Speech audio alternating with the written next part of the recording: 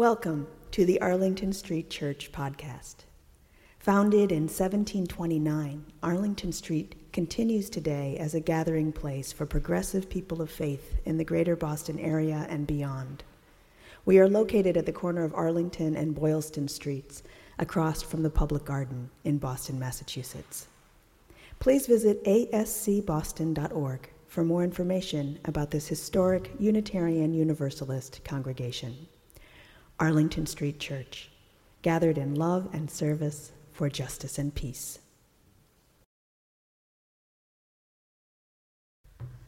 In the photograph, a woman is sitting in the grass. Just behind her, a man reclines casually, propped up on an elbow. It looks like the kind of pose that a photographer might suggest for an engagement photo shoot. But these two are not a couple. Consilde Kampuntu is a widow who survived the genocide that ravaged Rwanda in 1994. The man lounging behind her is Juvenal Zabamwita. He was part of the mob that looted her home. His father killed her children. On the 20th anniversary of the genocide, they were photographed together for the Portraits of Reconciliation project. The people featured in this extraordinary series are part of Rwanda's continuing effort toward healing. The formal reconciliation program involves many months of counseling for small groups of Tutsis and Hutus, culminating in a perpetrator's formal request for forgiveness. If forgiveness is granted, the perpetrator will extend an offering to the survivor on behalf of his family. This offering usually comes in the form of a basket of food, sometimes accompanied by banana beer. The accord is then sealed with song and dance. It is almost inconceivable to imagine the grace and resilience of people who can forgive the atrocities these survivors describe. But there they are, captured in stark beauty as they stare into the photographer's lens with haunted eyes and solemn faces. In forgiving the unforgivable, they have reclaimed some of the peace, harmony, and freedom lost in the genocide. Somehow, a country needs to go on, they say. In order to really go on, you have to find hope in something. Forgiveness makes people into good neighbors again.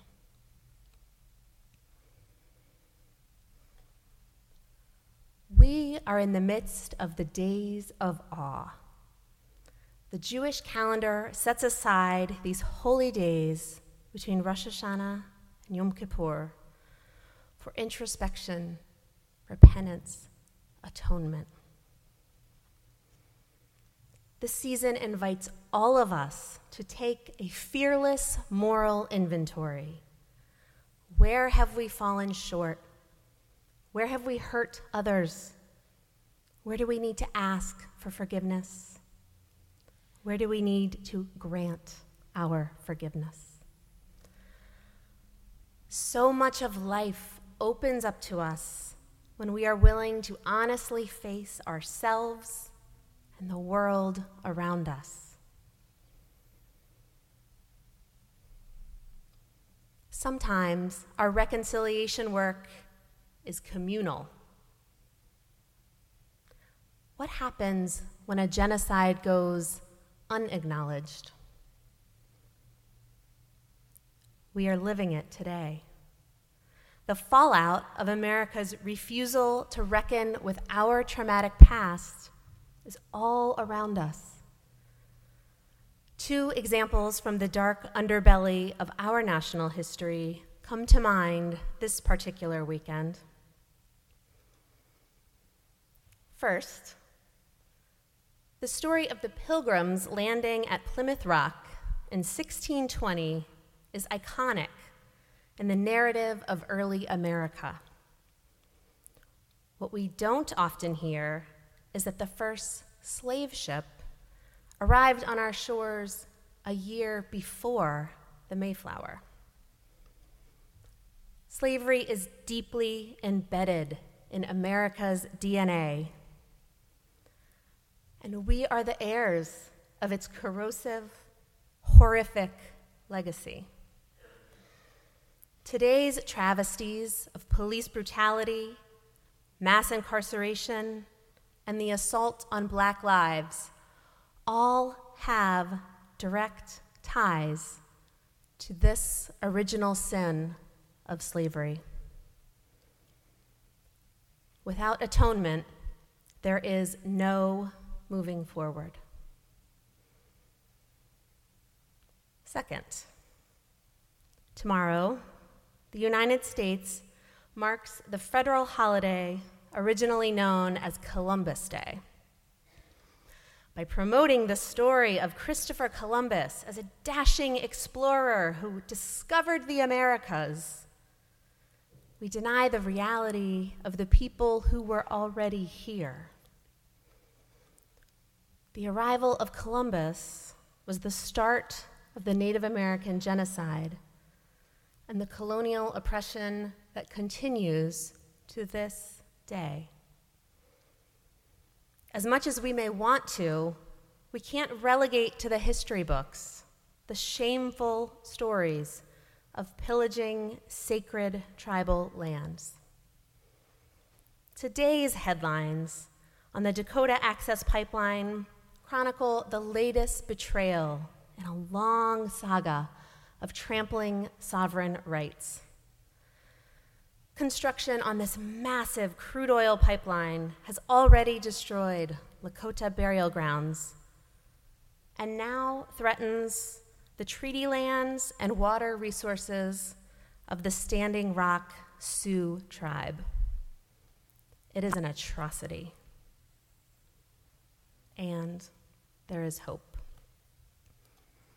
On the banks of North Dakota's Cannonball River, the great Sioux Nation has gathered with thousands of protesters who are committed to camping there as long as it takes to stop the pipeline. This historic gathering grows daily as Indigenous people and allies from around the world continue to arrive. Musicians and artists are traveling to North Dakota to join the resistance, including Lakota sculptor Charles Rencounter. As his tribute to the water protectors, Rencounter created a replica of his sculpture that graces the courtyard at the Museum of Contemporary Native Arts in Santa Fe. The piece is an abstract man rendered 8 feet tall in concrete, sitting with an intense gaze on his upturned face. Rencounter calls the work "Not Afraid to Look." The statue sits on the riverbank, gazing in the direction of the pipeline equipment, which is visible on the high bluffs from a mile away. It is only by the willingness to look that we can heal the brokenness. What does it mean to be responsible for that which is done in our names? Taking on reconciliation at a national level feels huge, daunting, impossible. But as people of faith, we are called to a larger vision.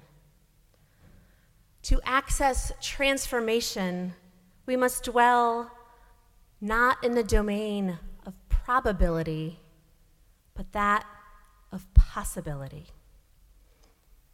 We can draw on the inspiration of countries who have paved this path of healing the brokenness. South Africa, Canada, New Zealand.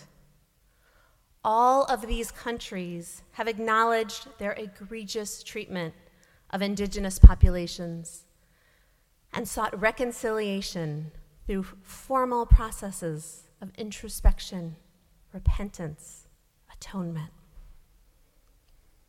Somehow, a country needs to go on. In order to really go on, you have to find hope in something. Forgiveness makes people into good neighbors again. As citizens, it's up to us to rouse our country to answer the call of love and reconciliation. And we take on this work in our individual lives. My final story this morning is an astonishing tale of a man who did just that. In September of 2001, Race Bhuyan was a young man living his dream. He had just emigrated from Bangladesh and was working at a gas station in Dallas to save money for IT classes and for his wedding, which was just 2 months out. 10 days after 9/11, an armed man stormed the gas station counter. Race immediately began emptying the cash register, but Mark Stroman wasn't there for money. He was an unhinged vigilante seeking revenge for the terror attacks. He shot Race in the face at close range and left him for dead. Of the 3 men Stroman shot on his counter-jihad, Race was the only one to survive. His life immediately fell apart. Because he had no insurance, the hospital discharged him the day after the attack. He couldn't speak, he could barely see, and his face was peppered with metal.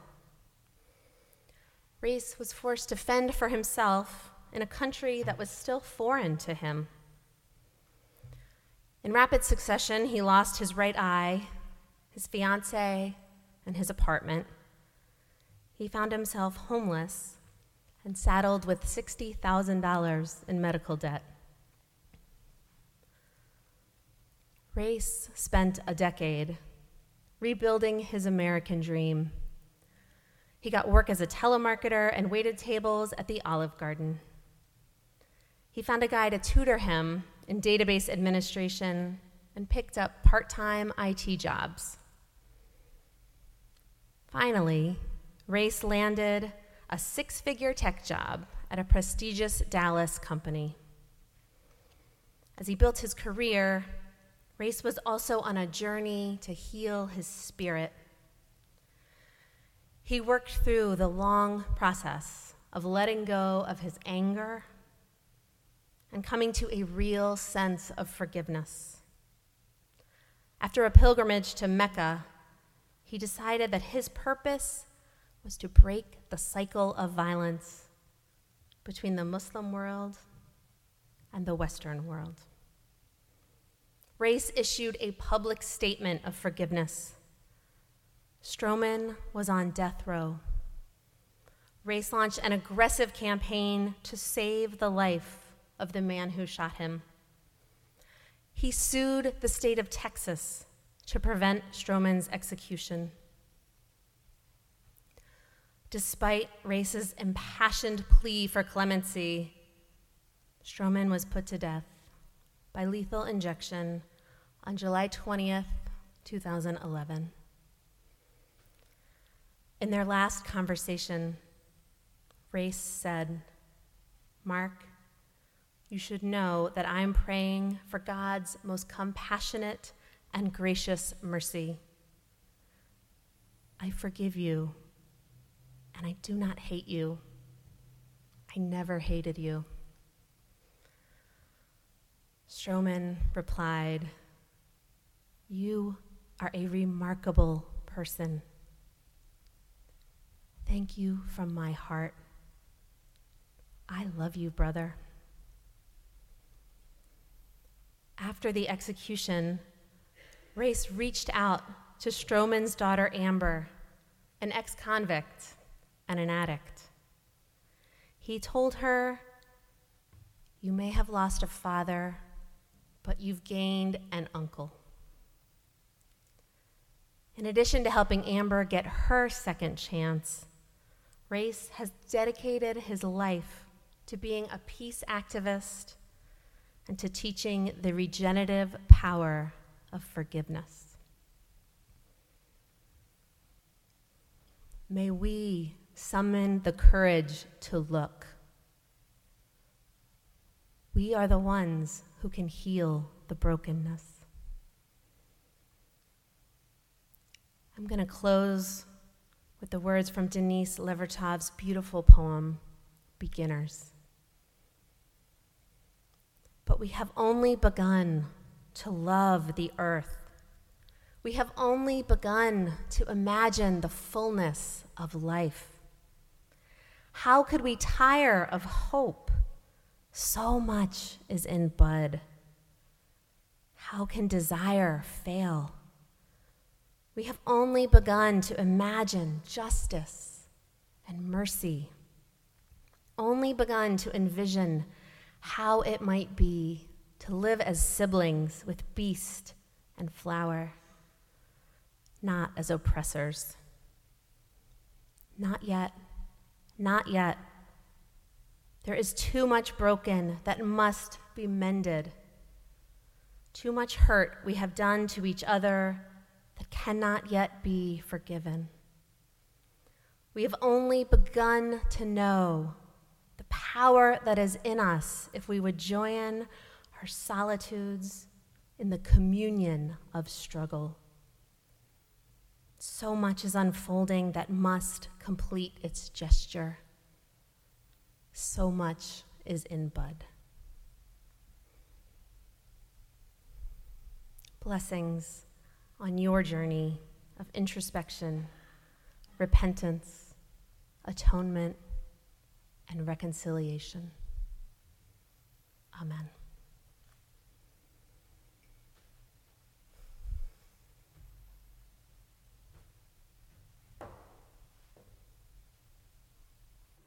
Thank you for listening to this week's podcast.